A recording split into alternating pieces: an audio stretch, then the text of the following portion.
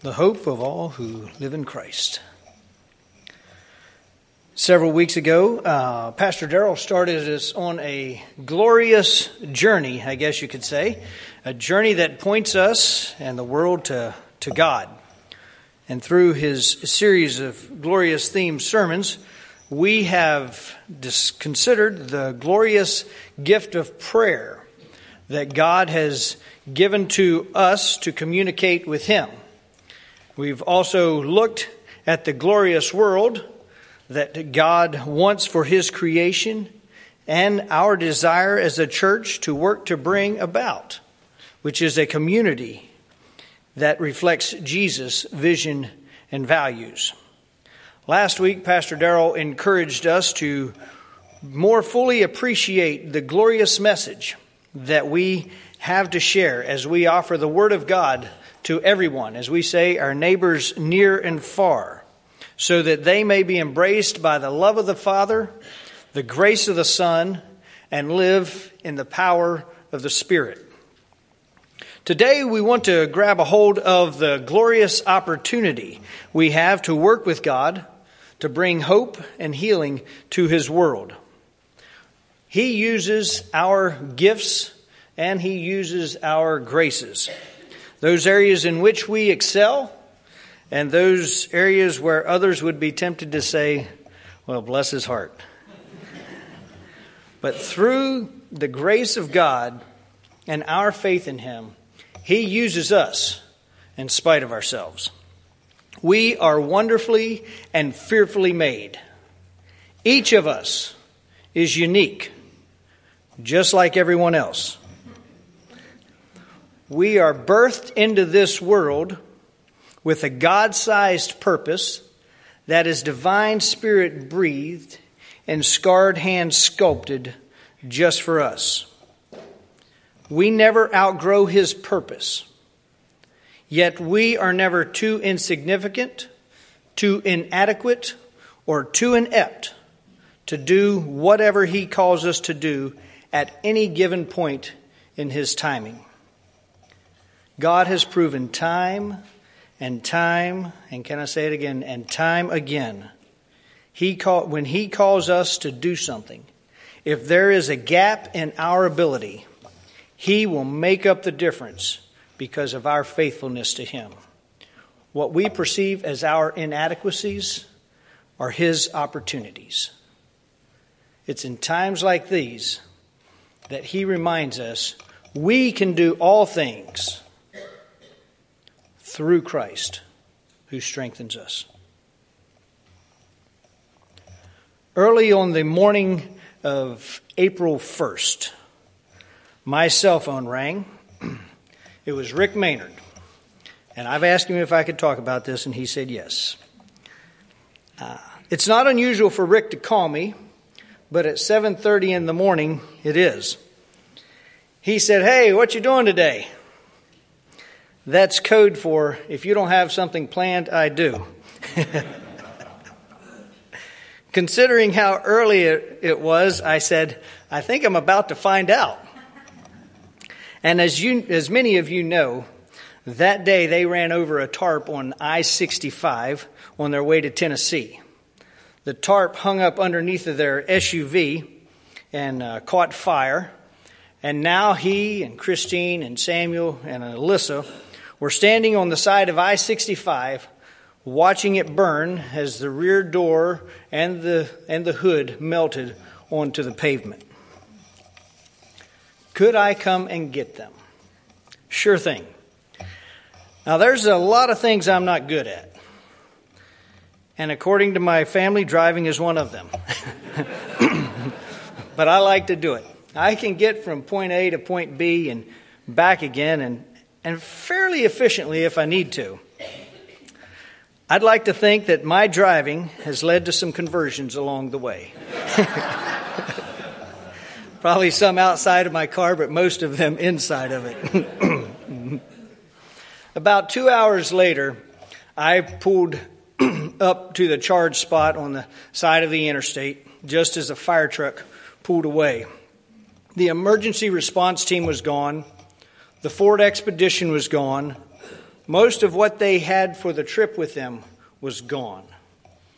They had only a few things that they were able to get out of the vehicle before it became too dangerous. In that 3-hour saga, of all the hundreds, if not thousands, of cars that passed, only one person stopped to check on them. And it wasn't me. I was there because they asked me to come. But no one, only one person stopped out of that 3 hours.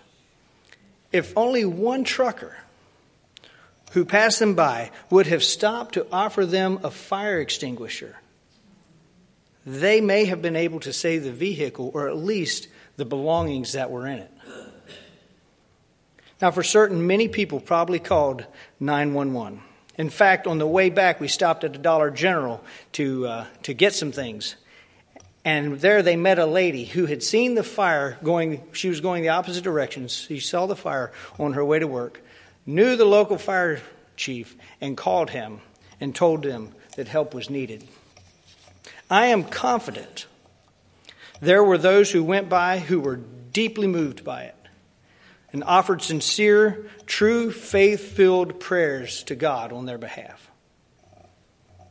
But we're left to wonder how many others rolled by, were intrigued by it, mesmerized by it, but never even thought to say a prayer or never thought to stop to see if they needed help. And there were probably some who never even noticed it. What difference would one fire extinguisher have made early on? If the roles were reversed today and Rick were standing here, he could tell you of the calls he's received from me saying, "Hey, what you doing today?" And the long hours he's put in helping me out of life's debilitating situations when no one else could help.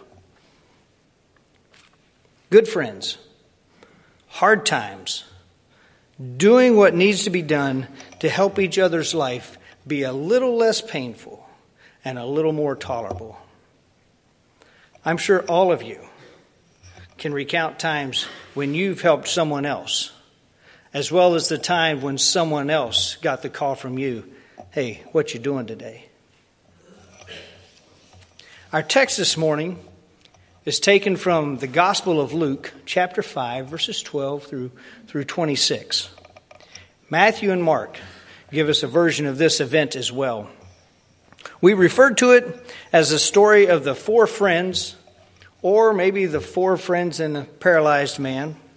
We could call it 4 men, a man, and the man, or the helper, the helpless, or the helpful, the helpless, and the healer. The word had gone out that Jesus was in the house, presumably the house where he stayed when he was home. People from all over were arriving. They packed the house. The doctors of the law were there, critiquingly hanging on every word that Jesus uttered. As the crowd moves in, a group of 4 guys break from the pack. Mark is the one who tells us there were 4 of them. They were carrying a man on a mat. The power to heal is upon Jesus.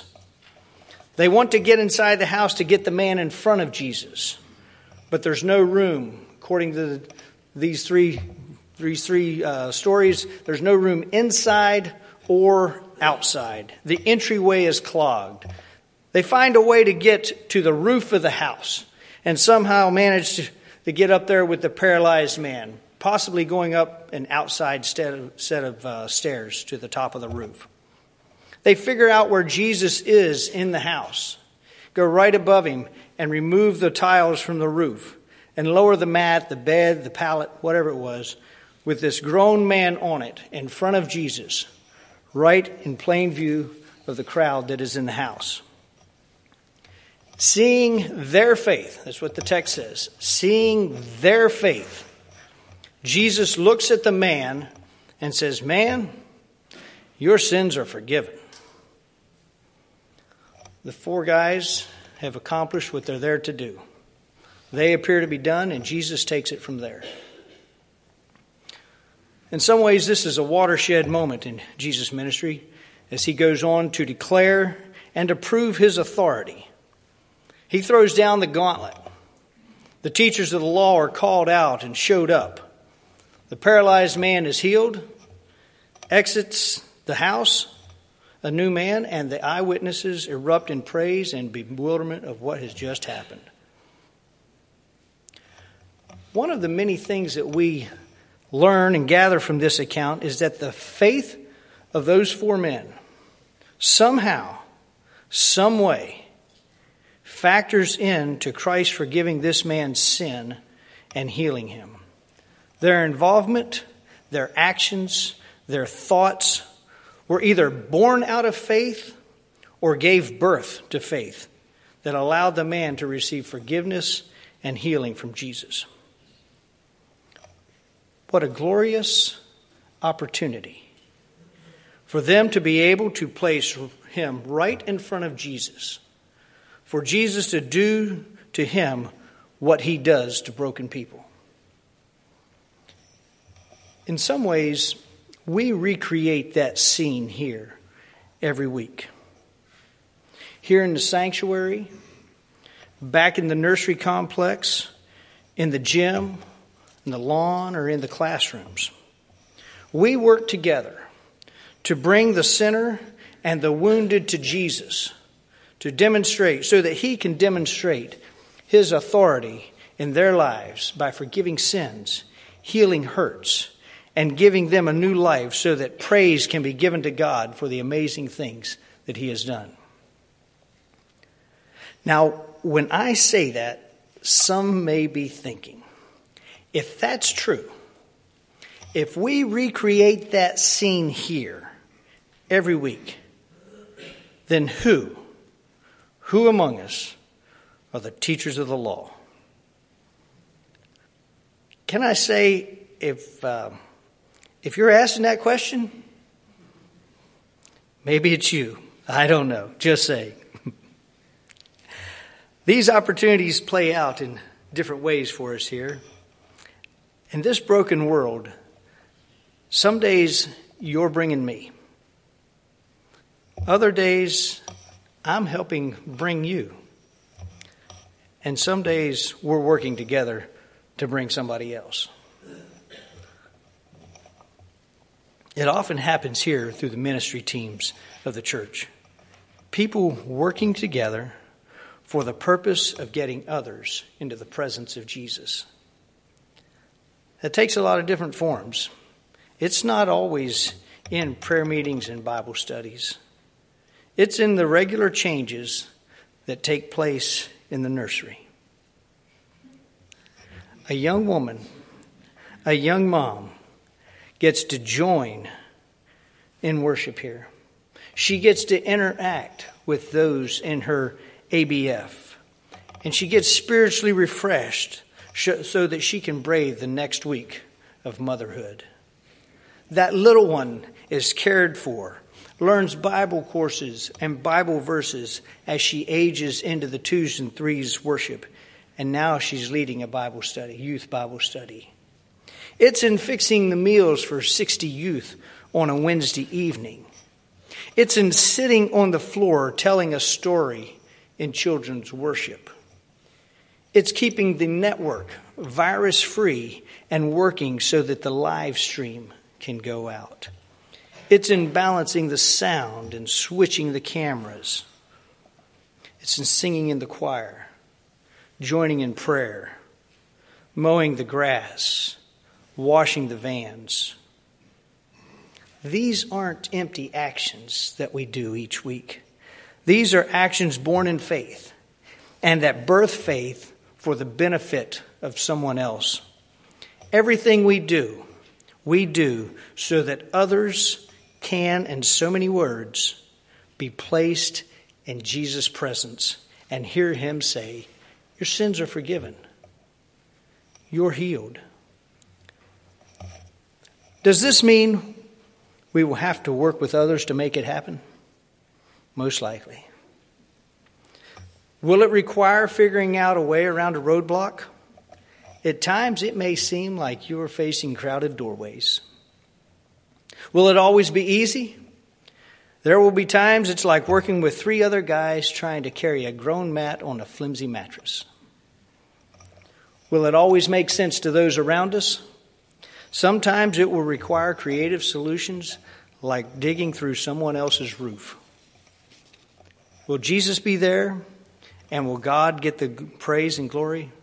If we do our part, He will do His most definitely. May I say, no matter how long you've been here, there is a place in this story that we recreate every week. If you're new here, or if you've been here forever, there is a place for you to rip off a roof tile and lower someone down. Becoming a part of this scene that we recreate is easy. Sometimes it's just by showing up and being available and jumping in. Other times a public appeal is made for help. Sometimes team leaders call and ask you personally, can you help us? Or it may be through a written note on the welcome card. I'd like to be involved in, or I'd like to learn more about, and then fill in the blank. This brochure, Serving Joyfully, is out on the information wall in the foyer. It has a list of most, if not all, of the different ministry opportunities that we have here. That can be filled out and placed into the offering boxes. If a particular ministry is well-staffed, there's always another ministry area that is in need of another person to grab the 4th corner of that mat. Friends, in this place that we call our church home, with our church family, we're serving the community around us, and we have a glorious opportunity to carry people to Jesus. Through His Spirit, Christ is working here to heal and to forgive.